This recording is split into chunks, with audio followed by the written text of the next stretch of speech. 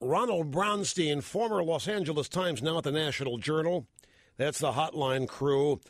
A long story entitled White Flight. President Obama's path to a second term may rely on states shaped by the same social forces that he embodies.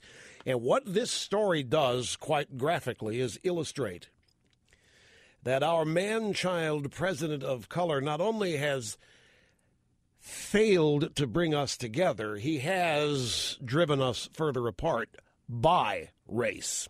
And more specifically, in the Democrat Party. It is white Democrats and white independents who have fled Obama and the Democrat Party. This story details how Obama has lost almost all of his white support. Not all, but almost. The re-elect team, we learned in this story, I'm going to give you details as the program unfolds, but Obama's re-election team is looking at the Colorado Senate race. That's between Mike Bennett, Ken Buck. That's their new path to victory, which is right through educated white women. That's the one white group he hasn't lost. Now, we all know that there's been this major push for years and years and years to get women in college. And we know that at most institutions of higher learning, the enrollment rate's 60% female, 40% male. And it's continuing in that direction. It's female enrollment's going up, male enrollment is dropping. And while all this has been going on, girls in college have been indoctrinated in the whole concept of the nanny state and big government, which comes to them naturally anyway in most cases.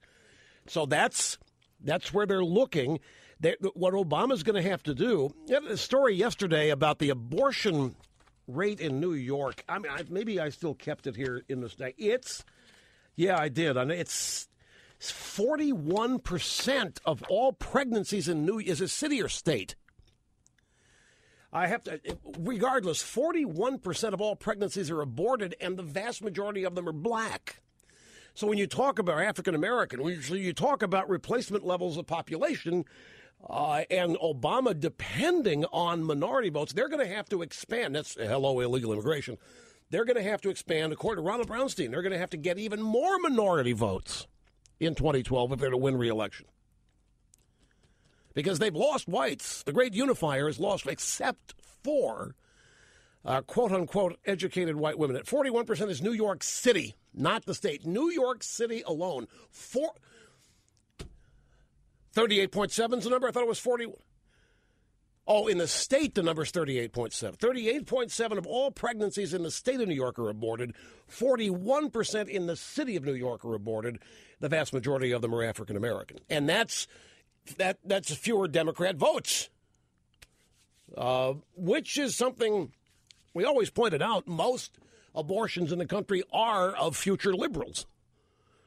And that is one of the reasons why they're looking at illegal immigration, amnesty as replacement level for Democrat voters. You may think I'm trying to be funny because I'm a great entertainer, but I'm not. It's true. Political analysis. To avoid all confusion, the number is 41%. It's from CatholicVote.org. It is from ABCNews.com.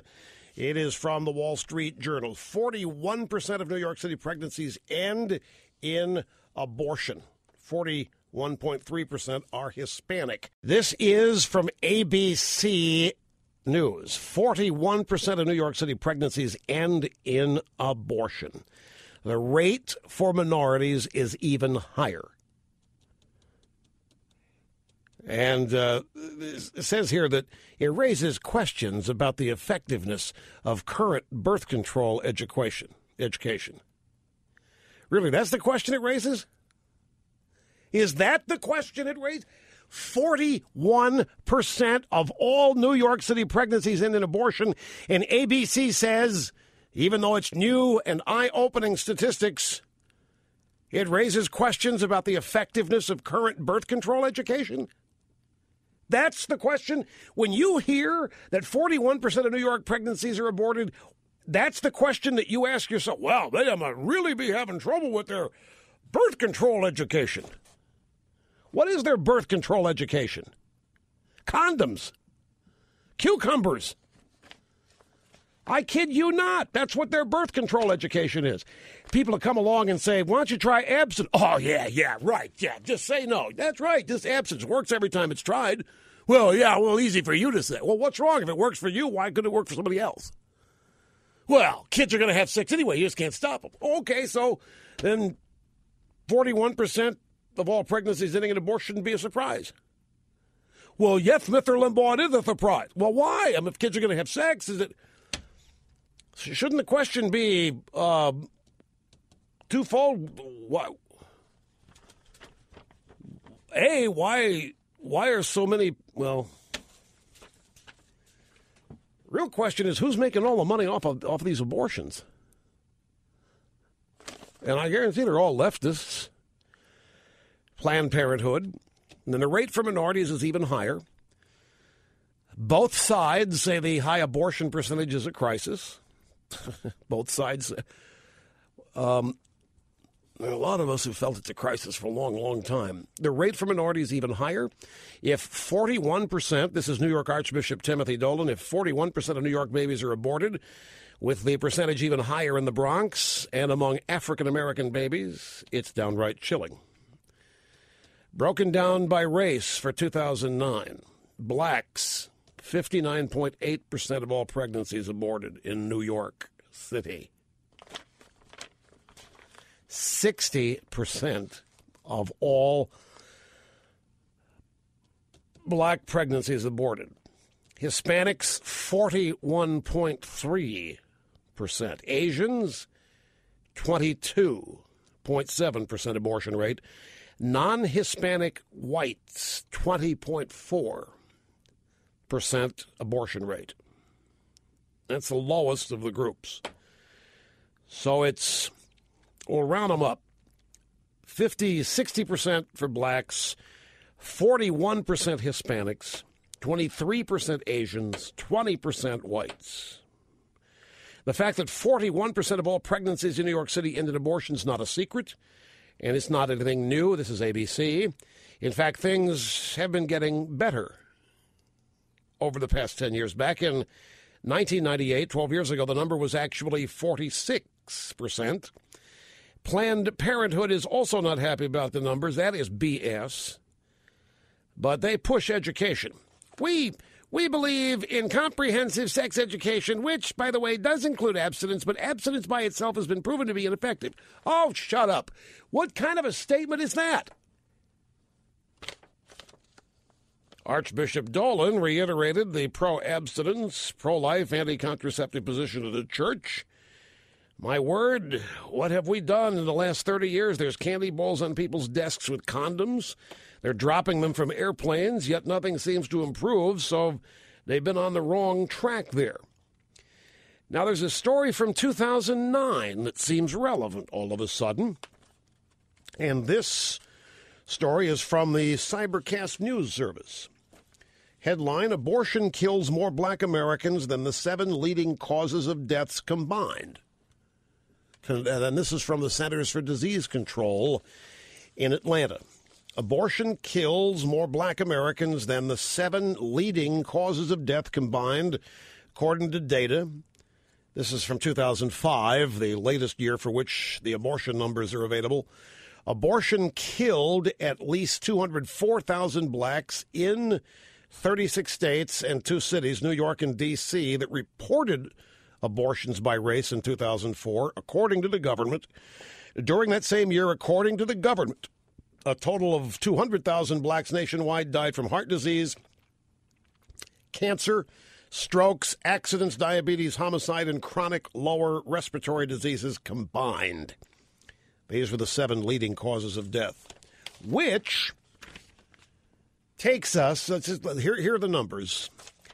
60% of blacks, New York City, 60% of black pregnancies are aborted, and abortion kills more black Americans than the 7 leading causes of death combined. White flight, Ronald Brownstein, the National Journal. By any standard, white voters' rejection of Democrats in November's elections was daunting and even historic. Fully 60% of whites nationwide backed Republican candidates for the House, Only 37% supported Democrats, according to the national election poll, exit poll conducted by Edison Research. Not even in the Republicans' 94 congressional landslide did they win that high a percentage of the white vote. Moreover, those results may understate the extent of the white flight from the Democrat Party, according to a National Journal analysis of previously unpublished exit poll data provided by Edison Research. The new data show that white voters not only strongly preferred Republican House and Senate candidates, but also registered deep disappointment with Obama's performance, hostility toward the cornerstones of the current Democrat agenda, and widespread skepticism about the expansive role for Washington embedded in the Democrat Party priorities. There is a genuine, huge white flight away from liberalism, statism, leftism. Obama is whatever you want to, because none of this, very little of this white flight went to the Republican Party because they were the Republicans. They went there because they weren't the Democrats. That's not a put down. This is something everybody needs to realize right now, particularly in the political context. The question then becomes, all right, how do you hold them? If this large a number of people is abandoning the Democrat Party, how do you keep them away from the Democrat Party? Well, first thing, you don't do anything the Democrat Party's doing. So you do not do anything to grow government. You do not do anything to expand or increase debt.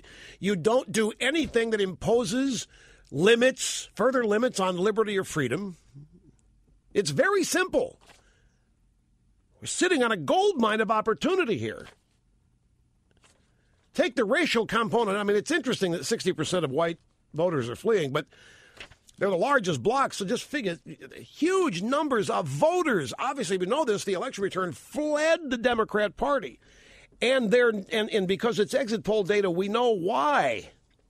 It was about Obama. It was about his policies. It was about what the Democrat Party stands for.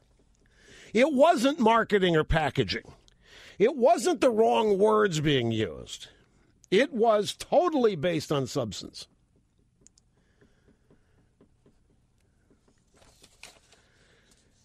Each one of these questions, on each of these questions, minority voters expressed almost the exact opposite view from whites, which explains why every black Democrat candidate in the House won re-election.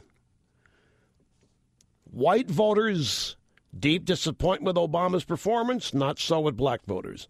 White voters' hostility toward the cornerstone of the current cornerstones, health care, deficit spending, government control, white flight. Black voters like that stuff. Widespread skepticism about the expansive role of Washington embedded in the party's priorities sends white people away from the Democrat Party, keeps black voters with the Democrat Party. Now, much can change in 2 years, hopes Mr. Brownstein, as Obama's own post-2008 odyssey demonstrates. But these results, however, could carry profound implications for 2012. They suggest that economic recovery alone may not solve the president's problems with many of the white voters who stampeded toward the Republican Party last year. Economic recovery alone may not solve. It comes down to those the voters are skeptical of the expansion of government, said a veteran Republican strategist. The voters who went with Obama in 2008 did not know what they were going to get with that vote. And that's true. Time to finally admit this. That was an optics vote. It was a vote of hope. I can finally eliminate this vestige of slavery by showing we're not racist by electing the first black president. Didn't work. And now that they've seen the health care bill, the stimulus bill, the bailout, the cap-and-trade proposal, issue after issue, voters don't like what they see.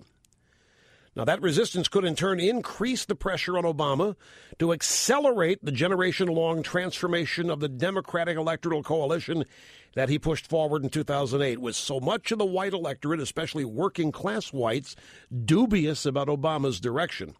To win a second term, he will likely need to increase turnout and improve his showing among the groups that keyed his 2008 victory: minorities, young people, and women. In 2012, Obama may be forced to build his electoral college map more around swing states where those voters are plentiful. Colorado, it's a test case. Democrats are looking at it. North Carolina, even Arizona. And less on predominantly blue-collar and white states like Ohio and Indiana that he captured in 2008. The question is, can they, how are they going to do that? How are they going to guess what they stand for? How in the, and with these abortion numbers, I know this is New York, but folks, you have to figure that the percentage is probably pretty much the same around the country. Democrats have to seriously be worried here because their future voters are being killed in the womb. I mean, in huge, both Hispanic and black. Gee, with 60% of all New York City African-American pregnancies are aborted. So anyway, this is it's a long piece. I've given you some of the highlights here. Here's what Axelrod's counting on, by the way. This is, again, from the piece. More specifically and perhaps more revealingly, David Axelrod also has his eye on the Colorado example, Michael Bennet, where the exit poll found that Bennet lost blue-collar white women by double digits and blue-collar white men by more than 2-1. Yet, he prevailed by amassing strong support from young people, Hispanics, and other minorities, holding his depth. So I want to prepare you. And Axelrod's running the re-election campaign, along with Gibbs. So what they're saying is they're going to have to go out and get more minorities, blacks, and women. How are they going to do it? Well, by virtue of the details in this piece, they're going to have to go out and basically promise communism. This is going to be fun to see because people assuming that they're far left-wing leftist socialists is what has driven all the independents and whites away from Obama who did vote for him. And now they've decided the only way they're going to win re-election is by getting more minorities to vote, more young people to vote. Can you imagine if they believe that, if that holds true, what this campaign's shaping up to be? They're going to have to be bluntly open and honest. I mean, you think class warfare rhetoric's been now, it's going to get worse, it's going to get bad, it's going to get worse now. All the traditional Democrat attacks on achievement, success, going to get even worse now. In order to make sure they get enough votes, you factor in all the potential voters being aborted out there, it's, wow. It's going to be interesting. If this stuff all holds true, and it's politics, things can change overnight, but sounds to me like this is a recipe for a landslide defeat, folks. Now, the real question, it's a question that's answer to which is known, but it's rhetorical. It still is interesting to me. The whole Ronald Brownstein piece is on white flight. 60% of whites fleeing because of X, Y, and Z. Well, when you read why they're fleeing, it's pretty bad stuff. I mean, it's harmful to America as we've known it. The real question is, why are the minorities hanging around? Why are the blacks and Hispanics and the other minorities sticking with the Democrat Party? I know the number 60% white flight, that's a big number, but it's so big, you might want to say, well, why? That's not unusual. That's kind of sensible. What is it about these others that's making them hang in there? And, of course, the answer is the welfare state, which is by design. But it's heartwarming to know that the welfare state has not captured a majority of the dreams and thinking of the country